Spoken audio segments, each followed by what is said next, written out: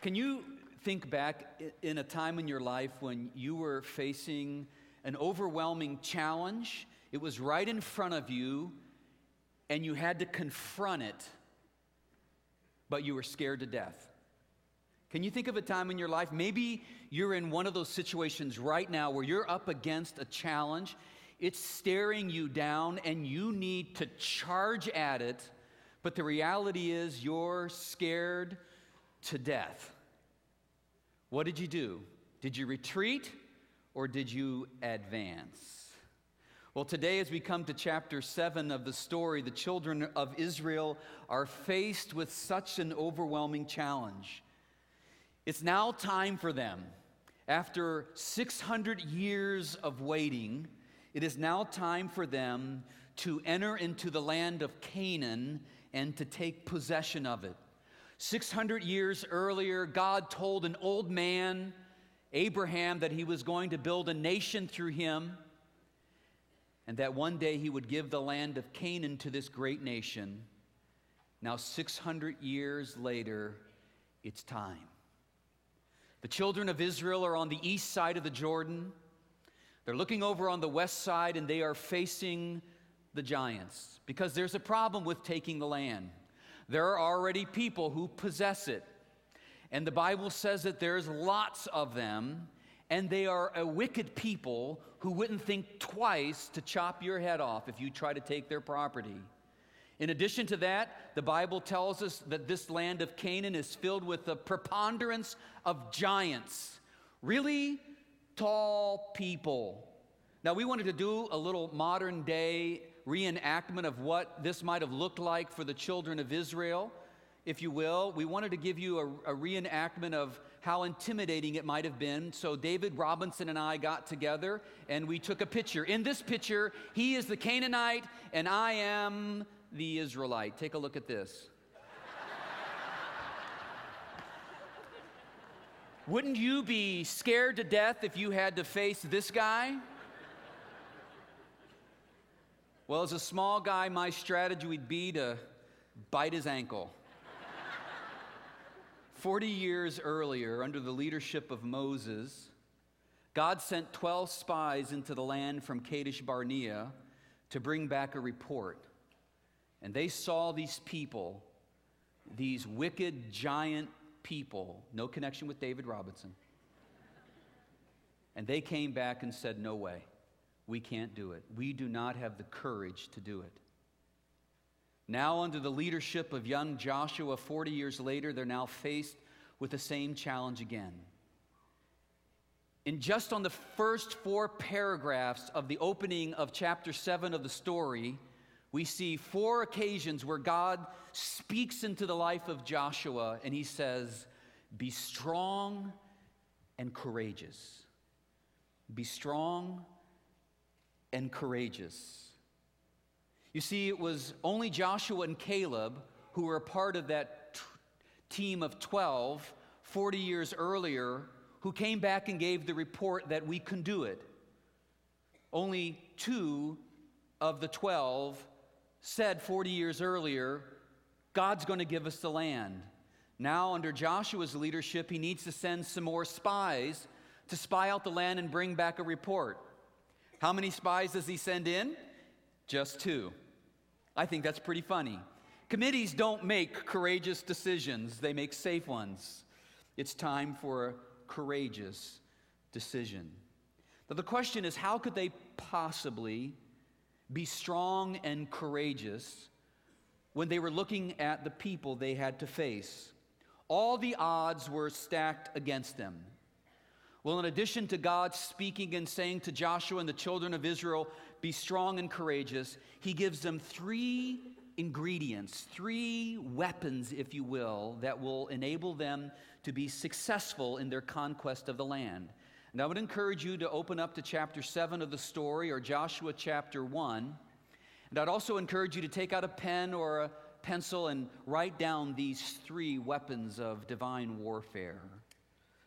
God tells Joshua on page 73 of the story, or Joshua 1:8, keep this book of the law always on your lips. Meditate on it day and night, so that you may be careful to do everything written in it. Then you will be prosperous and successful.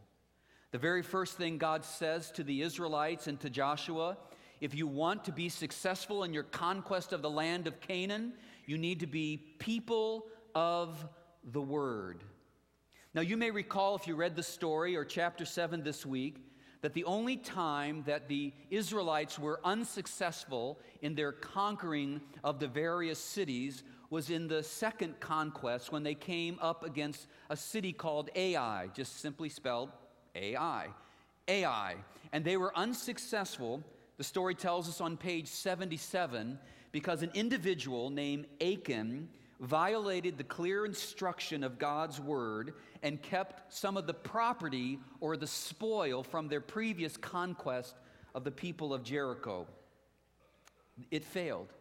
You might also have noticed that when Joshua dealt with the sin of Achan, God tells the children of Israel under the leadership of Joshua, now I want you to go back into Ai, because now I will give it to you. And they were successful in the second attempt at conquering Ai. Now listen to this. After they were successful in conquering the city of Ai, Joshua calls all the people of Israel around him, and he reads to them the word or the law. On page 78 of the story, or Joshua 8:34, this is how it reads. Afterward, Joshua reads all the words of the law, the blessings and the cursings, just as it is written in the book of the law. There was not a word of all that Moses had commanded that Joshua did not read to the whole assembly of Israel, including the women and the children and the foreigners who lived in the land among them. To avoid another Achan situation, it was important for Joshua to be a man of the word. But Joshua understood, in order for them to avoid another Achan situation, not only did he need to be a man of the word, but all of Israel needed to be people of the word. And so he sat them down and he read the word of God to them before they did anything else. Every single word of it. They read it, they were encouraged to meditate on it day and night, and they were challenged to do everything that it said for them to do.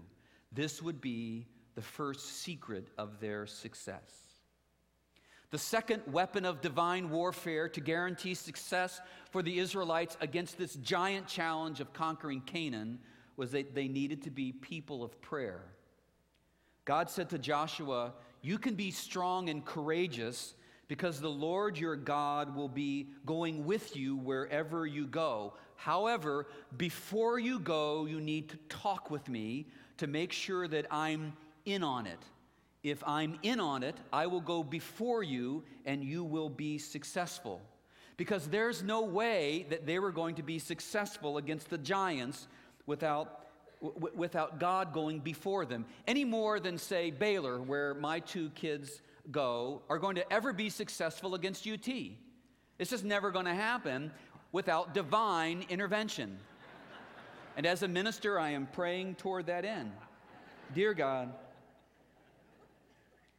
again, the only time that the Israelites were unsuccessful in their conquest of the land was when Achan disobeyed the word, when he secretively took some of the spoil from the Jericho people.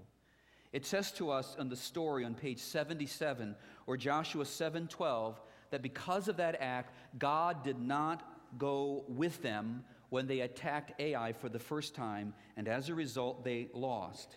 In order to be successful, they needed to constantly seek out God, to talk with Him, to listen to Him, to see if He was in on it.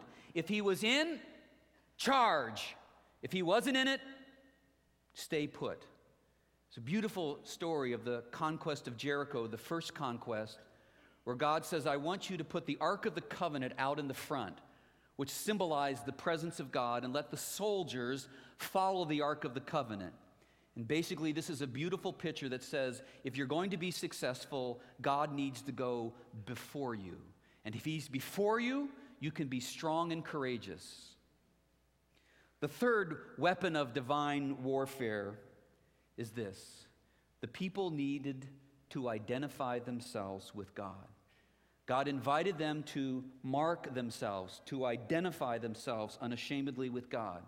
As you read through chapter 7 of the story of the book of Joshua, before the people engaged in battle, that is, after they crossed over the Jordan River, they were in the city of Gilgal, God instructed all the males to be circumcised. Circumcision outwardly identified that you belong to God.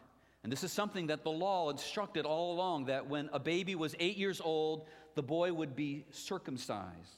But because the children of Israel were wandering in the wilderness, they didn't do this. So before they began their conquest, all the males, young and old, were circumcised. Now, when I read that this week in my journal, I simply wrote, "Ouchie mama." I don't know what you wrote, but I wrote "Ouchie mama." We're told in the story on page 75, or Joshua 5:8, that for a few painful days, the only able-bodied people in the camp were the females. But this was important. As they took off into battle, all the men were marked that they belonged to God. Like a bird carries a little bracelet around their ankle, or a deer carries a little band in their ear, or a cattle carries the branding of the owner, so the followers of Yahweh of the Old Testament were branded that they unashamedly belonged to God. And that was important. Now, with those three things in place, the battle begins. And today, if you received your program, we gave you an additional map because we have a desire for you to learn the chronology of the Bible as well as the places or the geography of the Bible. And what we want you to do today is to add this to your story. And what we want you to do is to draw a picture of Joshua, maybe a J and a little triangle, and put a head on him and draw a circle around him representing the children of Israel, and have them on the east side of the Jordan River, that little river between the Sea of Galilee and the Dead Sea, and start them somewhere right on the east side from Jericho, and have them cross over the Jordan and land right before the city of Jericho. It tells us in the story, another story of the miraculous power of God, that God dams up the Jordan River 16 miles upstream and enables the Israelites to cross. And it tells us in the story that the very first city that they overtake, and it's a beautiful story of God's power, had nothing to do with the Israelites, that they conquered Jericho. Page 75 and 76 of the story, or Joshua 5 and 6. Then the second city, second attempt, they conquer Ai. Page 77 to 78 of the story, or Joshua chapter 8. Then as the story unfolds, it says that they move to the south, or a southern campaign, and they overtake 5 cities or 5 kings that came up against the Israelites. And even with 5 of them joined together, the Israelites, with these 3 divine weapons of warfare in place, are successful. Then it says they move to the north, to the northern campaign, and they come up against an alliance of 14 plus kings and nations and peoples, and they are successful in taking them out as well, with these 3 weapons in place. It says to us on page 81 of the story, or Joshua 11:23, so Joshua took the entire land just as the Lord had directed Moses, and he gave it as an inheritance to Israel according to their tribal divisions. Then the land had rest from war. I want you to take your map out again, and I want you to draw a circle around the area that they conquered. And we're going to show you this on the screen behind me. And I want you to take a circle and carefully draw the land or the area that Joshua, under his leadership, conquered as the children of Israel finally, after 600 years, take possession of the land. And as you're doing that, I want to ask and attempt to answer a very important question. We need to be reminded, why is it in the upper story of God did God see fit to give the children of Israel this particular land? Why is he giving them land at all? And I'd like to suggest two answers that come off the pages of the story, and I think it might be really helpful for you, because as you read chapter 7, there's a brutal battle that's going on, and I'm sure that that battle really bugs a number of you in terms of what the Israelites are doing in removing these people from their property. The very first reason that God is giving them this land, write this down, He's not giving it to Israel as much as He's taking it from the Amorites. The name Amorite is a general term of the population of people who resided in the area of Canaan. He's not giving it to the Israelites because they deserve it, but He is taking it from the Amorites for a very particular reason. Now, on page 69 of the story, or the previous chapter that we studied last week, or write this down, Deuteronomy chapter 9, verses 4 through 6, Moses is giving a speech to the Israelites, and he's instructing them about why God is giving them the land. Listen to this. After the Lord your God has driven them out before you, do not say to yourself, the Lord has brought me here to take possession of this land because of my righteousness. No, it is on account of the wickedness of these nations that the Lord is going to drive them out before you. It is not because of your righteousness or your integrity that you're going in to take possession of their land, but on account of the wickedness of these nations, the Lord your God will drive them out before you to accomplish what He swore to your fathers, to Abraham, to Isaac, and to Jacob. Now, where is it that He swore to Abraham, Isaac, and Jacob that He was going to take out the Amorites? Well, write down Genesis chapter 15 and verse 16. Early on in God's relationship with Abraham, where God says that He's going to make his offspring into a great nation, and one day He's going to give them the land of Canaan, He says to him, I'm not going to give it to you in your lifetime, Abraham, but eventually I'm going to give it to your descendants at just the right time. Listen to Genesis 15:16. This is what God said to Abraham 600 years earlier. He says, in the fourth generation, your descendants will come back here, meaning Canaan, for the sins of the Amorites has not yet reached its full measure. Amorites were sinful people just like us, but they let their sin nature go full speed ahead. They acted on their sin nature, not just in the leadership, but the entire community. And God looked ahead, and He said, it's only going to get worse. He says, and when their wickedness reaches its full measure, I will be totally just in stepping in and removing them. I will be totally just in doing that. I want you to think of times in even our lifetime where we have seen leaders go completely dark. Like Adolf Hitler. In my estimation, a detestable thing he did to the Jewish people in what we now call the Holocaust. Men, women, and children. I call that wicked. And I believe it was totally just, just my opinion, I believe it was totally just to take him out. What happens when wickedness goes beyond the leaders and is embraced by all the people of the community? Wickedness deep within the DNA of the entire community. Unashamed wickedness. What kind of wickedness were they engaged in? Here's a couple of scriptures you might want to write down. Deuteronomy 12:31 and chapter 20, verse 18 says that in their worshiping of their gods, their false gods, they did detestable things that God hates. What kind of detestable things? I found at least two. The first one is in Exodus chapter 34, verses 15 and 16. It says that when they engaged in their worship of the gods, they also engaged in the name of their religion in widespread prostitution. But worse than that, you tell me if you do not think this is ultimate. Deuteronomy chapter 12 and verse 31 says that they burned their children.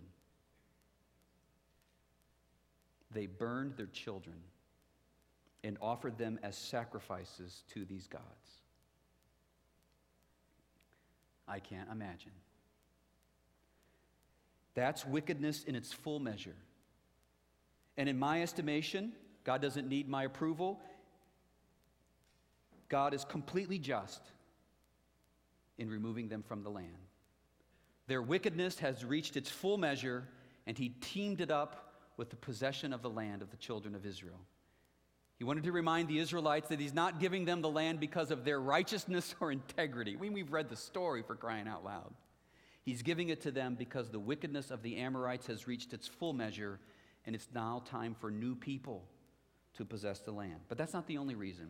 This is the one I really want you to pay attention to. The second reason he is giving them the land in his upper story is that he wants to establish his name in Canaan, so that all the people can come to know the one true God. This is really important. At just the right time, God is giving this now big and great nation, as he promised, a land to establish their identity, but more importantly, to establish God's name among them. Why? So that the other surrounding nations will look at the success of this nation, the nation of Israel, and how God has involved himself with them, and that they will get to know this one true God through the Israelites' relationship with God and understand that God loves them as well. And he's the one true God that doesn't just want a relationship with Israel, but he wants a relationship with them, and they can see him through the lives of the Israelites in Canaan in their relationship with God. Not just the Israelites, but all people. I counted 19 times, primarily in the book of Deuteronomy, where God explicitly states that this is his mission. God wants to establish or make his name known in Canaan. Now the question is, what does this true and ancient story have to do with our modern day lives? What is the application of chapter 7 to us? And here's at least one. I believe that God wants to make his name known in San Antonio. Do you? I believe that God wants to make his name known in San Antonio. And he wants, listen to this, he wants to use and do this through his relationship with us, his church, so that through our lives, others might see God, the one true God. So he is inviting us, like he did Joshua and the Israelites. He's inviting us to be strong and courageous as individuals and as a church as we face this giant vision. Now, as many of you know, and if you're new, you need to hear, it has been the desire of Oak Hills Church for a long time to make Christ known in every neighborhood, every apartment complex, and every school in San Antonio.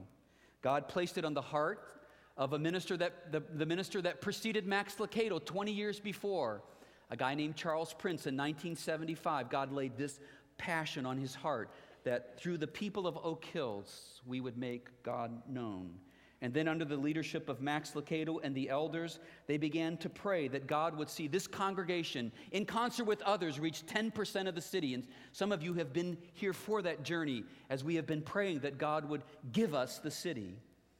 And then through God's appointment, he invited me to join Max and Charles and to join you to begin talking about God-inspired strategies of how we can unleash what's in this room into the city of San Antonio, so that his name is known on every corner and in every crevice of this city and the surrounding communities.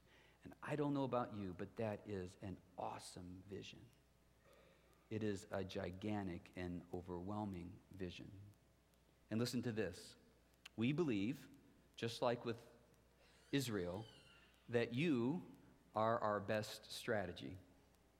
To take the wonderful things that happen in this room, on the Crown Ridge campus and in the South Room, to take the wonderful things that right now are happening on our Journey Fellowship campus on the northeast side, to take the wonderful things that are happening on our Fiesta Fellowship campus right now on the west side, a group of people who come together and unashamedly worship God, to take that love of God that is expressed on the weekend, on Sunday, and turn it loose the other 6 days for us to love every neighbor in San Antonio as ourselves.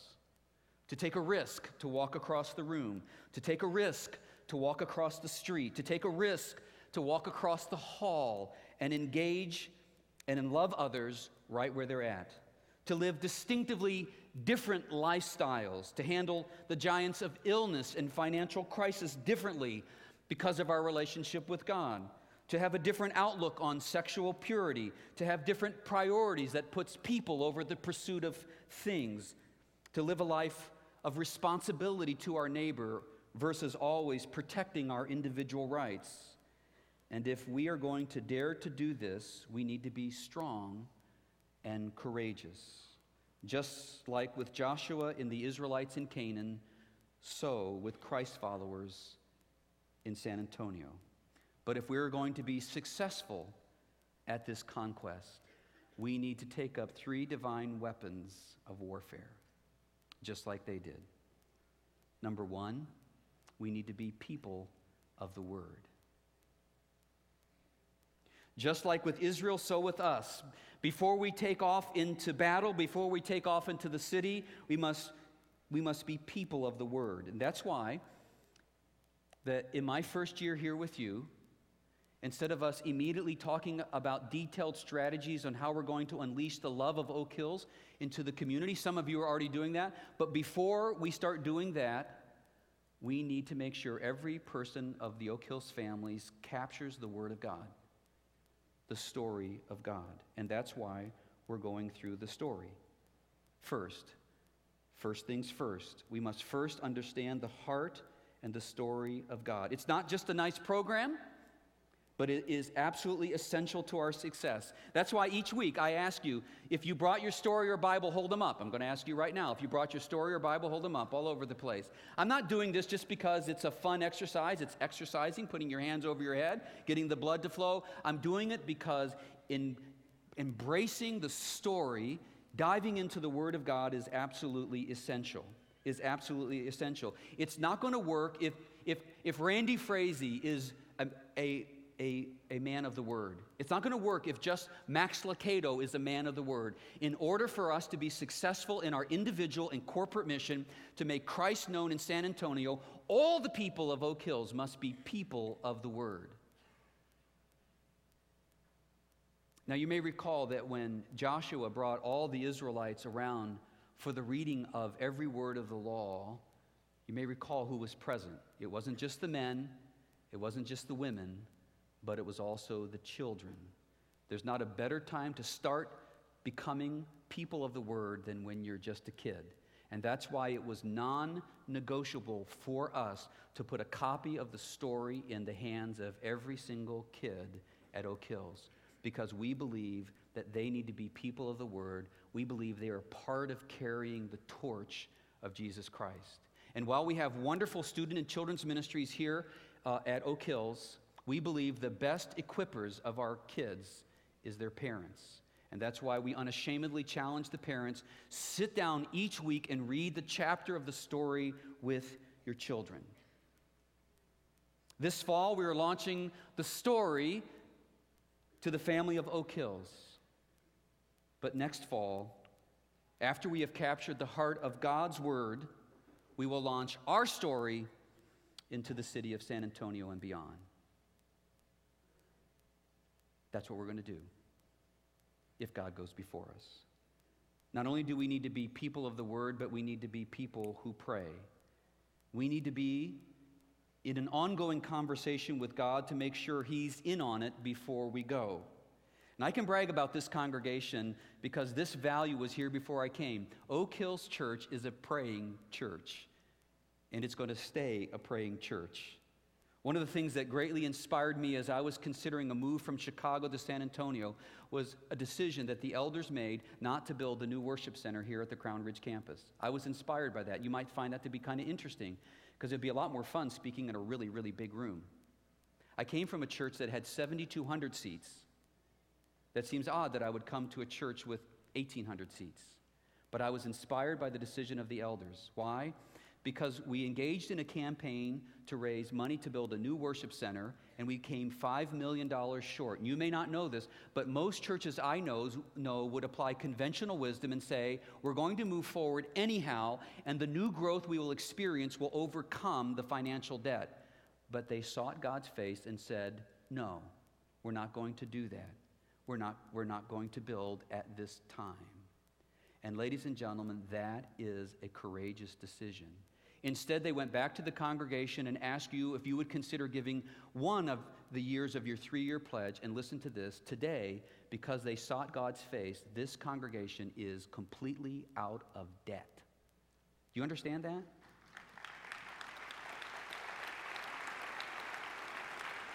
But listen to this. Who would have ever thought then what we know now about the financial crisis of our nation? Instead of us being scared as a church on how we're going to pay off the debt, we are poised to help everybody who is hurting. Did the elders know this when they made the decision? No, sirree, Bob. I don't think they did. If they did, that's kind of scary. But what they did was they sought out God's face, and they listened to Him, and they trusted Him. And as a result, we are poised as a congregation for something we didn't see coming, but God saw coming all along. Aren't you excited about being a part of a church like this? For crying out loud, I'm getting excited. I'm going to need a hanky here pretty soon. Now, as a congregation and the elders, we are praying about where God wants us to go next. We know that this room is filled, and God's not done with us. So we're praying, if not a new sanctuary, where do you want our next site to be, Lord? Where do you want it to be? And so next week when you come here, you're going to fill out a survey, and we're going to put out a number of different places we think God might want us to go next. And we're going to listen to that survey, and we're going to pray. We're going to invite you to pray. And wherever God tells us to go, we're going to. But if God says not to go, I ain't going. This is a solid principle to govern your lives by. But in order for it to work in a church and for your individual lives, you have to be a praying person. The final weapon of divine warfare to guarantee our success in the conquest is that we need to be people who identify ourselves with God. In the Old Testament, the men were circumcised. This was an outward declaration that they were unashamedly connected to the name of God. For the church in the New Testament, that's called baptism. When a person is baptized, they are publicly declaring that they unashamedly belong to God. This is a big deal to God in His Word, and therefore it's a big deal to us here at Oak Hills. Twice a year, we take the trek to the Guadalupe River, where hundreds of people are baptized, and we're going to continue to do that. But at the beginning of next year, we're going to construct an outdoor baptistry in our open amphitheater with a vision that every single week, and our prayer is every single day, people will be declaring their allegiance to the God of San Antonio, who wants to make His name known. Jacuzzi for Jesus. Call it whatever you want. Last night we had a bunch of some people that were baptized last night on the spot, and we took them up to our baptistry, which is usually warmed, but it was freezing cold. And I think that only declares further their commitment to Christ. This outdoor baptistry will most of the time be warm, but if not, who cares? If you're going to be a part of all of this, you need to identify yourselves unashamedly to the name of God. God called the Israelites to be strong and courageous to establish His name in Canaan. God is calling us today to be strong and courageous so we can establish His name in San Antonio. In order to be successful, we need to be people of the Word. We need to be people of prayer. We need to be people who unashamedly identify ourselves with the name of God. And I think, folks, if we're obedient to put those three things in place, God will go before us. And we can actually do this. I want to show you a picture of what that looks like. Look at this. I'm taking him down. But you need to see the second picture. Here it is.